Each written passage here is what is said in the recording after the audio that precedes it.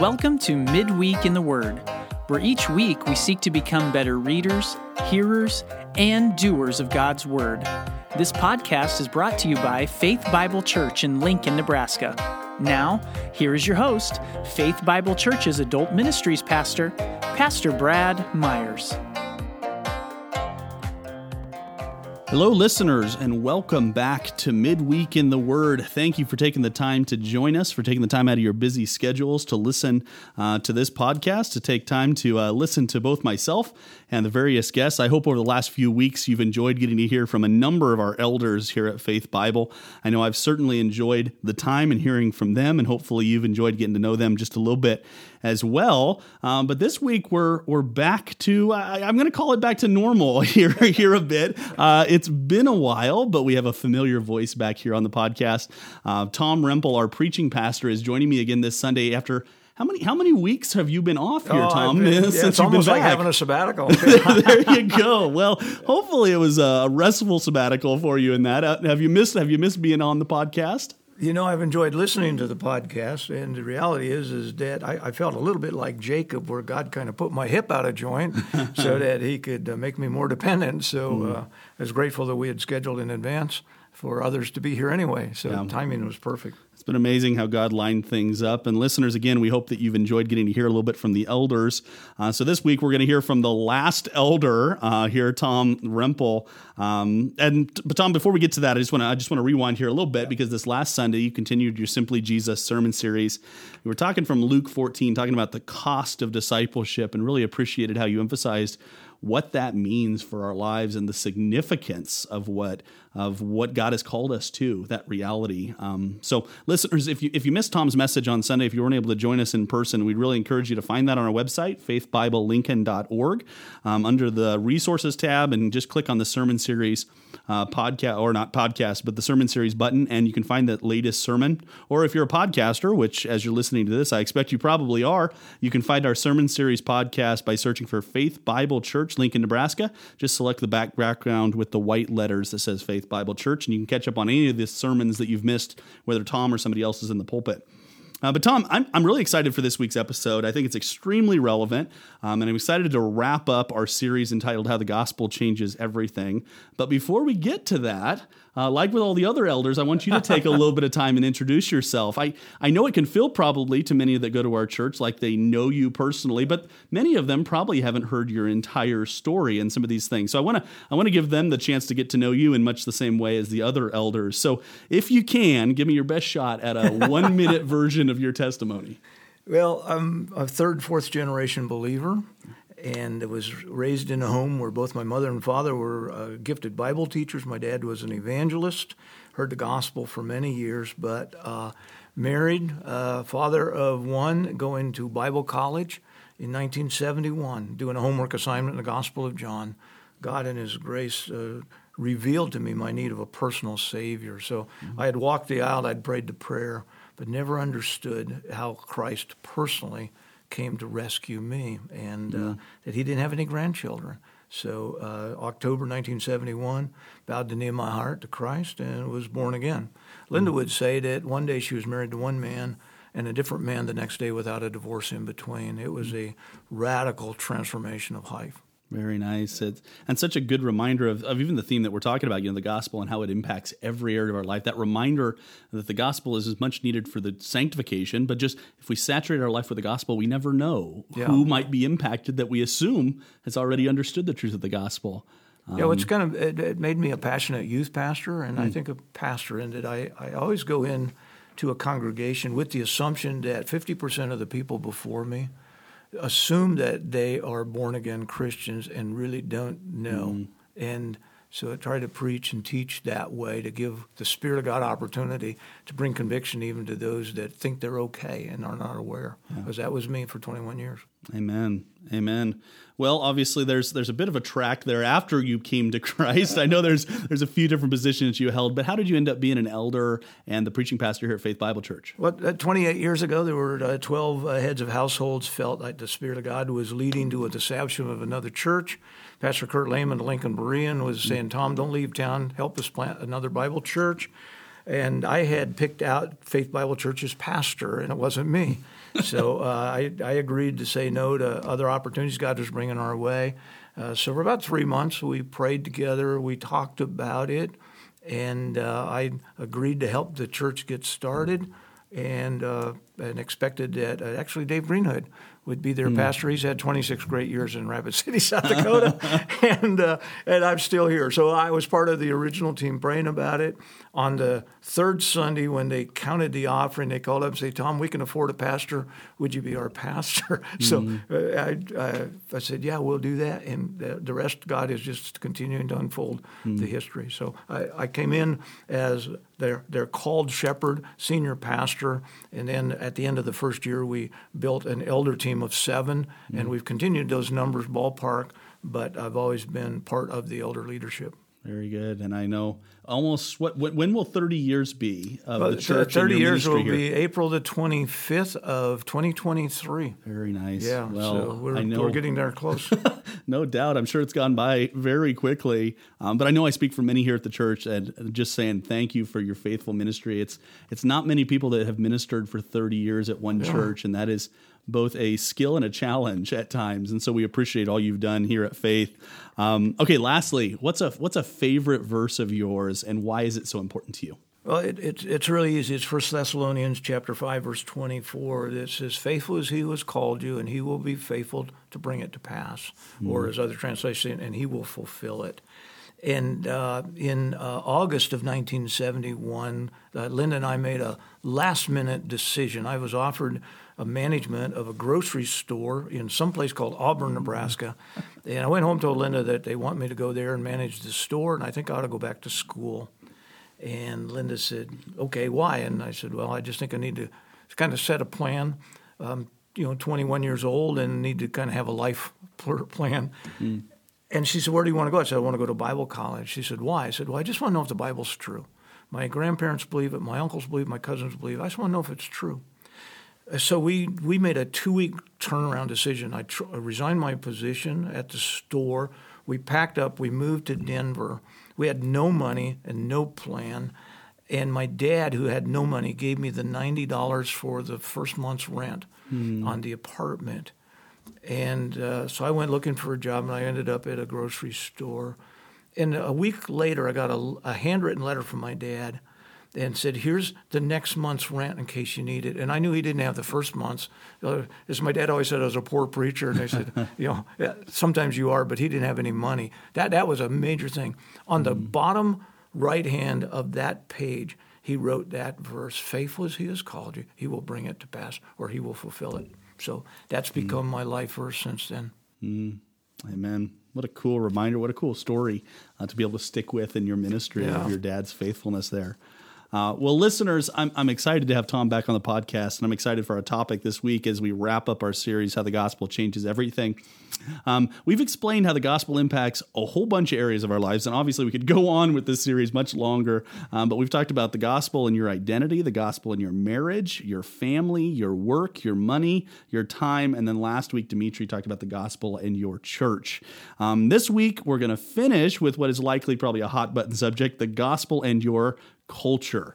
Obviously, this is a relevant one, Tom. People are thinking about this, and we have no hope of completely covering this subject in a 20-minute podcast, but we'll hopefully start framing this out a little bit for people, help our listeners to get a better biblical view of how to engage as believers with the culture. And I want to start off with a quote from an interview with Tim Keller. And Tim Keller, I know, his voice has been kind of a strong one on this theme within the evangelical community for many, many years.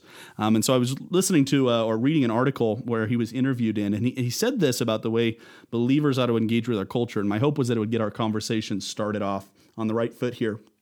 He says this in response to the interviewer's question about what the mission of the church is. He says, "I'd say you haven't discipled someone if they've only been equipped to evangelize and bring people to church. If they are truly discipled, they must be motivated and equipped to love their neighbors, to do justice and mercy. And they also must be equipped to integrate their faith with their work, namely to engage the culture. Put another way, the job of the institutional church gathered is not to change social structures and culture, but to create disciples who comprise the organic church dispersed, who will change social structures and culture. Obviously, he's talking about how both the church institutional and the church individual believers ought to engage with our culture.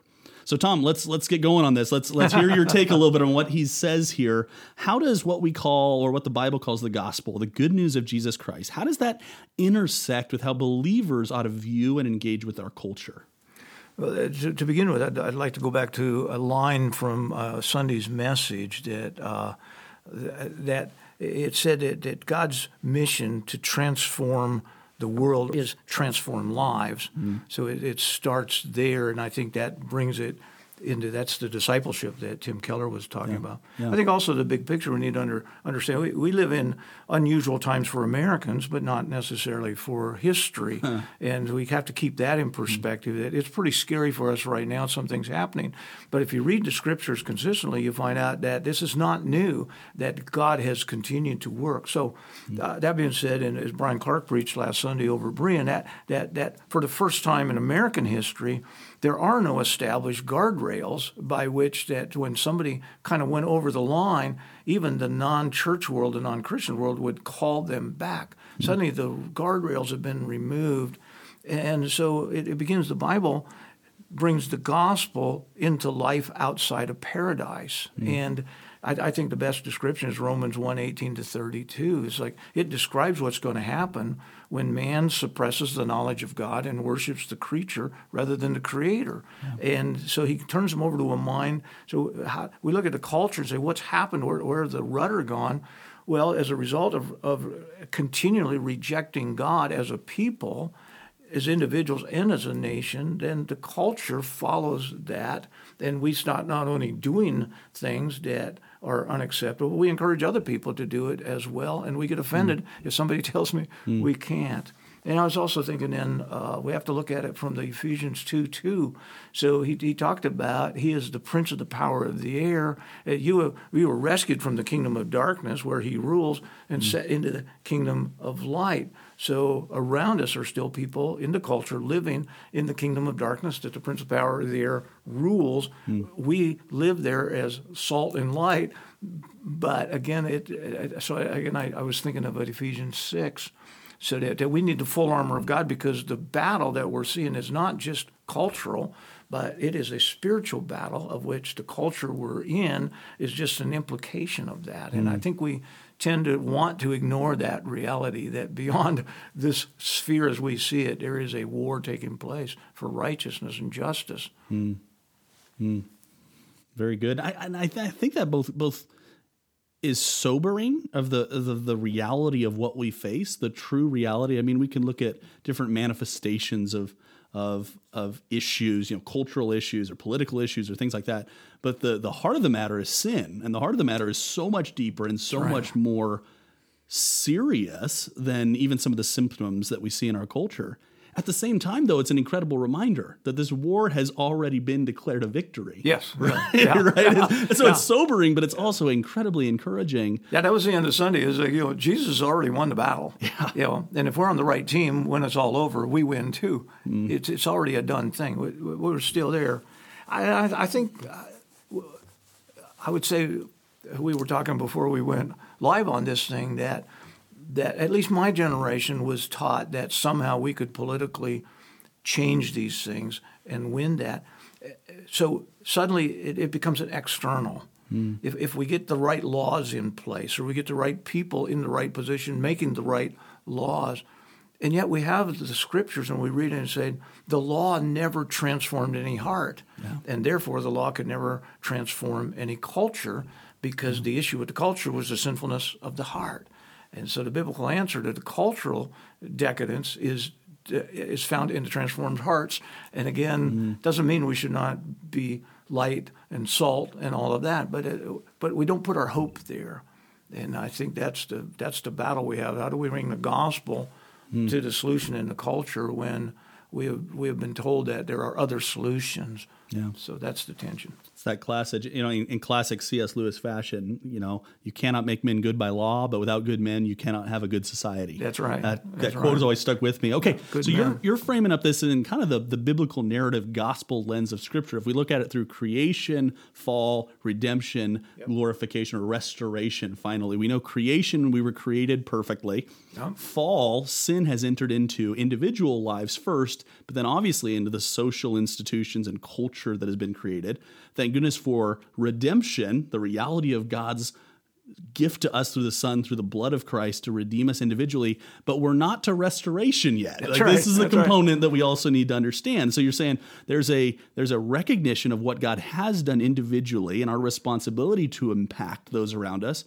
There's also a necessary understanding that we're not going to win every battle in this life, even though Christ has ultimately won the victory.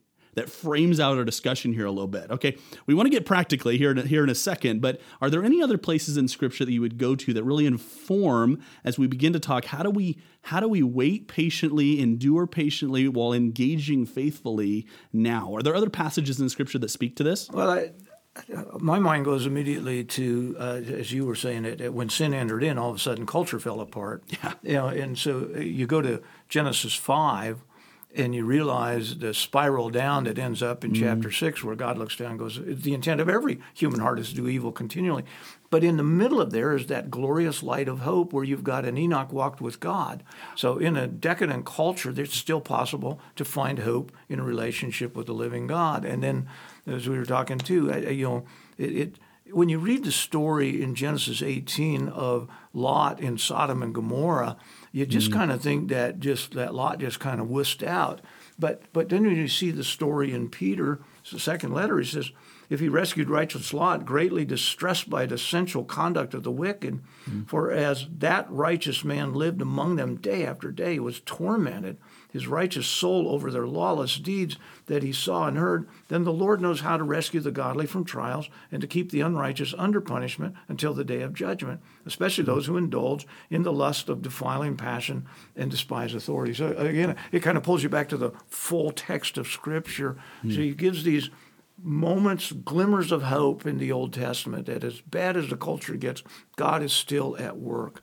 And we didn't see the anguish of the heart of Lot reading the Old Testament account, but suddenly looking back going, he was like us, watching the culture around him fall apart and people wouldn't listen. And what did he continue to trust the Lord and walk with the Lord? Which is that incredible reminder that as believers, we're called to be in the world, but not of the world. Yes. God hasn't removed us individually as soon as we come to faith in Christ because we have a task that we're still about, that he's still called us to in this world. But we are called to not be conformed to the way this world thinks. Yeah, Romans 12. You put John 17. You're in the world, not of the world. Romans 12. Don't be conformed. It's going to constantly press you into its mold and fight back against that. Yeah. Okay. So let's try to think about this practically. Then let's let's start talking about the significance for our individual lives. If these are our principles, knowing that the war is won, like it's going to be won, but yet we're called to be faithful where we are now. We're called to not be conformed to our culture, but we're called to engage with our culture. Practically, how do we start going about this in our lives, Tom, both as a church united and also as individual believers? The temptation is escapism, and we become monastic in our thinking, or we all sell which also isn't new. It's not new either. That thinking has come about before. We sell our city homes, and we buy acreages, and we drill wells, and we don't let anybody interact. And yet Jesus was known as the friend of sinners, so he was in that.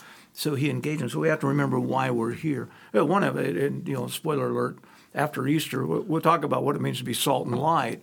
But salt is only good when it's outside the shaker, So it's got to be rubbed into that, and it brings about a slowdown of the decay process. It doesn't stop it. So we as believers have got to be engaged in the world where God has planted us. We live here for a reason, like Daniel did in his day, and like Esther did in hers. So we do. So keeping that in mind, we have to remember as well, as bad as things get, that the darker it is around us, the more brilliant a small light shines. So we are light there. And then the balance, practically, Ephesians 5 said we should not even talk about the things that they do in secret. And so we have to be careful that we don't get so engaged in talking about how bad the world is that we end up doing the Galatians 6 thing, and be careful that you yourself are not tempted. So we spend so much time fixating on how decadent the culture is that also becomes a tool the adversary can use. And then the other side is that you've got 1 Corinthians 5. In the church, people that are living ungodly lives need to be separated from the other fellowship. But he says, don't ask you to go out of the world, because how are they going to hear if you do? Right. So it's looking for the balance of being Jesus in your square mile and recognizing that I've got to be alert and aware. I'm insulated, but I'm not isolated. And that we are loving sinners for Jesus' sake. And to keep that all, remember why I'm there and what he's put me there for will help regulate or balance your involvement, I think. Okay, so we've got these two guardrails, of basically saying we can't run. Yeah. We also can't view our neighbors, our coworkers, our friends as the enemy. Like they're people that are lost and they need help. Our culture is lost and they need help. So we've got these two principles. Practically, give me some advice here. Give our listeners some advice. What sort of things can they engage with? What sort of things ought they not? What's some prudence here? And we recognize that you can't quote a verse here, but give us some advice. How can we do this well? Well, Paul wrote the letter to the Romans, and anything that we're dealing with in our culture today, the Christians in Rome were facing on a regular basis. Yeah. And yet he wrote to them so that they would be transformed people. So I think part of it is, understand that God has put you where he has put you and establish the relationships that he has given you for the sake of the gospel. And ask that he would use you for that purpose without losing perspective. Or as I think it was Francis Chan's book, I can't remember, that said, if your life can be understood by a non-believer, there's something wrong with your life. In other words, as you're living there, we live for a higher cause with a different set of values and a different purpose. So we ought to be people that are overwhelmingly known as people of kindness and grace, that not people that are judgmental. Now, this kind of comes into a generational thing we were talking about earlier. Yeah. So my generation was taught that if you want to be known as a follower of Jesus, everybody needs to know what you're against. And so we made it very clear we stand against this and this and this. In fact, the fellowship denomination my dad pastored in, we had a list of 10 things we would not do as members of the church. My grandkids' generation wants to be known for what they're for. There is a Savior, a Jesus, that in spite of how lost and decadent you are, he still loves you. The balance is somewhere there. I want you to know that I don't approve of your sin and that, but I also want you to know there is a Jesus that loves you in spite of that. And so going back to the Luke 15 text, there's the tension between being the younger brother who just puts it all out there and the elder brother who doesn't have room in his heart to welcome the repentance. So I think practically we've got to be people that know that God gives second chances, that he redeems, and some of the people around us don't even know. They're desperate for a word of hope, and they've chosen the lifestyle they've chosen because somehow they think that that'll fill that void in their life. And we need to show them that the answer you're looking for is found in Jesus. And, by the way, he put me in your life so that I could introduce you to him. And so we start loving sinners for Jesus' sake. That'll change everything. Well, and I love that you go immediately to the Jesus in your square mile. Where has God placed you? Because what you're talking about is you're talking about navigating what at times is a very tricky, narrow road with two ditches on either side. And it takes a lot of nuance and it takes a lot of time to communicate what we're actually saying. How do you say, I love you as an individual? God also has a holy and righteous standard. That is a relational thing that has to take place in time. Okay, allow me my moment, all right? Let me get on my soapbox here for a little bit. That sort of nuance isn't something that is communicated well on Facebook. No. It's not something that's communicated well in 120 characters or 240 characters on Twitter. It's something that really is communicated well, sitting across the table, sitting across coffee, sitting at the dinner table in your own home to people that you may not agree with and everything, but there's a hope in the gospel, and they need to understand that, and they need to see that in your life and understand that reality. That they look at you and say, you are not the person I thought you were going to be. And we used to say, just love them until they can't help but ask why. And when they ask why, I say it's because of Jesus and what he's done for you. And so, again, without compromising, it's still a compassionate caring. And if we as believers are simply known for our compassionate care, with at the same time having the courage of our convictions, but to be nice in the context of truth. I think that Faith Bible Church, believers in Jesus, ought to be known as the kindest people in Lincoln. And if we're there, God will use it to bring hope to people. And over time, the culture will be transformed because souls and lives are being transformed. Yeah. But it won't be by imposing new laws. Yeah. Yeah, and it makes me think back, and I'm going to forget this. So somebody smarter than me on church history that remembers names better than I do will have to. There was this individual in the church during, I think it was the Middle Ages sort of period, and there was a massive plague coming through Europe sort of situation, which again not uncommon, and a little bit we resonate with that right now sort of situation. And there's this quote from somebody who watched the way the believers in that community engaged with those that were suffering and those that were hurting.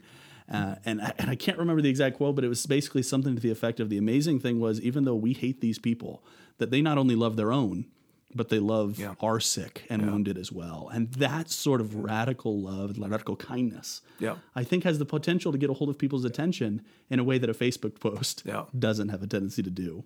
Okay, so we got to keep moving here because I know we're going to run long on this one for sure. Okay, but we've talked a little bit practically. Talk personally here. I mean, I know you guys are navigating neighbors, friends, obviously being in the church, not so much coworkers, hopefully, but grandchildren and children. How does this work? How have you guys, you and Linda, sought to engage with the culture personally? Well, one is that you've always got non-Christian friends. By that I mean you're constantly in contact with people who need to hear the message of hope.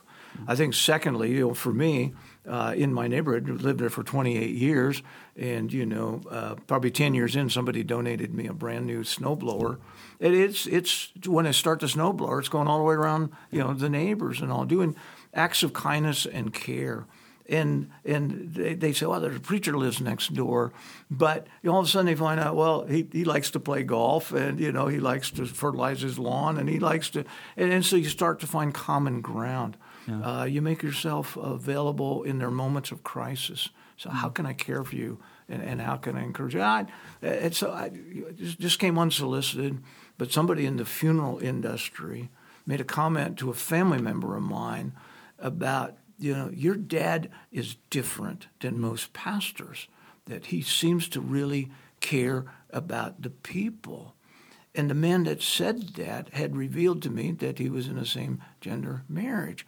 And yet he said he treated me with grace and kindness. That was unsolicited. It's like, that's kind of where we are. It's like, just, do we really care about you because you're a soul, you're created in the image of God for eternity. And the other thing is staying long. So we talk about, why did I get to stay 28 years? Because the elders didn't fire me. They don't know how they got me. They don't know how to get rid of me. But the fact is that we stayed in our neighborhood long. We stayed in the church long. We extended time relationships open up doors that short contacts don't. Yeah. I'm reading a book right now. I think the author is Rosaria Butterfield. Anyway, the title of the book is "The Gospel Comes with a House Key," and it's this reminder that radical biblical hospitality, having people sit around your dinner table, number one, is strange in our culture today. We don't do that. Nobody does, and it takes people off guard when we do that. When we open up our lives and invite people into our homes, but it also allows us to sit around the table with people and say, "Look, we don't agree on everything. Like, you're not a believer, and I am a believer." But let me get to know you as a person. Let me hear your heart a little bit. Let you hear mine, and those sort of long-term relationships. Yeah. I think it's amazing what God can do with our simple faithfulness in our square mile. We lived in what we called the yuppie neighborhood. I was 35 years old, and I was the oldest guy on a 3-block run. But we could have block parties there at the snap of a finger. And so when we moved out of that neighborhood after 7.5 years, they threw a block party. And the thing was, hey, we're going to have this farewell thing for the Rempels, and we've got Bud Light for everybody and Diet Coke for the Rempels. It was like, really, that's what they recognized. But the fact is that they knew what we stood for, who we were, and we had become friends within that. But some of that neighborhood now has grown up. The children that were there Some of them now go to our church. And one of them said to my wife, said, when I was little and I came over and played in your backyard, you took a stick out of my eye. Linda didn't remember that. So it's those little things in the neighborhood where God's planted you that wins the gospel. And that good reminder of the personal engagement and the individual engagement. We have a tendency to kind of fight the war at large and try and battle in this large scale way and think we've got to win the politics and win the culture. And engaging there is not wrong. But individual lives are really where we're first and foremost called to. Very good. Well, hopefully, listeners, this has been a helpful discussion for you. I appreciate your thoughts on this subject, Tom. I really know that this thoughts on it at all, as you can tell. This is we could go 2 or 3 more episodes. But let me attempt to summarize some of what we've talked about here. This a few things just perspective wise. Number one, the reminder that what we're facing isn't new. That the church has faced this before, that since Adam fell in the garden, this has continued, this sin and depravity has continued since then, that we see so many pictures in Scripture of this happening, that the church has endured through things like this. They've continued to impact individual people with the reality of the gospel through seasons like this. And that reminder that then we're called to engage, especially on an individual basis, with people with the truth of the gospel, and with acts of mercy and acts of kindness and acts of justice and things like that as well. But I like an illustration from the book, What is the Mission of the Church? Kevin DeYoung and Greg Gilbert on this subject. What are we called to? And it really just speaks to what our conversation has been. And they talk about how Christians are called, our mission is to engage the culture much like a spear attacks an object. The tip of the spear is the truth of the individual redemptive gospel for individual people. But as that gospel impacts, it's going to have a transformative effect on lives, and it does have the potential to have an impact on the culture at large as individual lives are transformed by the truth of the gospel and the truth of Scripture, as opposed to kind of taking a large-scale approach to it, and in some ways it dulls the effect of what we're trying to do, and we fail at both impacting individuals and the culture at large. And I hope that's a good encouragement for our listeners on this subject. Any final thoughts? Anything you'd like to leave our listeners with, Tom? Well, I just hitchhiking on what you just said from DeYoung, and that as Paul was beginning to write about the culture and why the Roman world of his day was bad, Romans 1:18-32, he began by saying, I'm not ashamed of the gospel. That's the spear. For it is the power of God to salvation, to everyone who believes. So the real question, I think, preparation for doing battle on the front line is we need to know what you believe, why you believe it, and you need to know who it is in whom you believe. And share that with people. That's the spear. If they know that you love them enough to tell them that there's a blessed hope in Christ, they can't stiff-arm you any further. Amen. Amen. And then leave it with God, who is sovereign over history and sovereign over all the events of our lives. Very good. Well, listeners, like I said, I hope this has been an encouraging conversation for you. If you've got any additional questions, you can always send those to Tom or myself. That's tomr@fbclnk.org or bradm@fbclnk.org. And I'm excited to announce that in the coming weeks, we've got a few new things coming up. The first of all is next week. I'm excited to say we're going to have one of our ministry leads here on the podcast. I want to give you the opportunity to get to know him a little bit and hear what drives his ministry here at the church. So tune in next week to hear on that. And then the following week, we're going to welcome one of our church deacons onto the podcast. We're going to talk about an incredible cross-cultural gospel opportunity we have right here in Lincoln that we'd love to encourage you to engage with. So stay tuned for that. And then April 14th, coming out of Easter, we're going to start a new series entitled, What Does the Bible Say About? And we're going to take time, we're going to look at 20 different subjects that the Bible speaks to and ask, how does Scripture teach on each of these different subjects? And we're going to have some guests on the podcast. Tom's going to be back more regular. We're going to have some other people as well, some familiar voices, and I'm really excited for that. So I'd encourage you to tune in the coming weeks as we look at that. And that's it. This coming Sunday, Tom, you've got your Simply Jesus series. You're going to continue that series. Remind me what the message is on. Well, we got Palm Sunday. It's probably related to Palm Sunday. The title of this one is From Triumph to Tragedy. Very good. Yeah. So you're going to lead us into kind of the Passion Week and what Easter holds. And we've got some other special resources coming up Thursday, Friday, Saturday. Yeah. We're excited about those, so stay tuned, listeners, for that. And then I just want to highlight again for you, following Easter on April 11th, we're going to be offering 2 6-week studies on the book of Philippians, both in the fellowship hall, one immediately following the 8 o'clock service, and then one at 10:45. We'd really encourage you to jump in on those if you're interested. find out a little bit more about Paul's short book dedicated to a joyful Christian life in the midst of difficult circumstances. I have no doubt that's going to be relevant for the place we find ourselves, even in our topic for today. And that's it for this week's podcast. Thanks for joining us, listeners. We're so thankful that you've taken the time out of your week to listen through what we've got. If it's been helpful to you, we'd encourage you to share it, rate the podcast, or comment on it to help other people find it. And just know that Tom and myself will be praying for you, praying that God would teach you to live with wisdom in our culture, to live as wise and not unwise, as Ephesians 5 says. And we hope you join us again next week for Midweek in the Word. Thanks for listening to this week's podcast. To learn more about Faith Bible Church, please visit our website at www.faithbiblelincoln.org. You can also find us on Facebook by searching for Faith Bible Church, Lincoln, Nebraska, or on Twitter at the handle @FBC Lincoln. As for this week, we'll leave you with Paul's words to Timothy. But you, man of God, flee from all this and pursue righteousness, godliness, faith, love, endurance, and gentleness. Fight the good fight of the faith.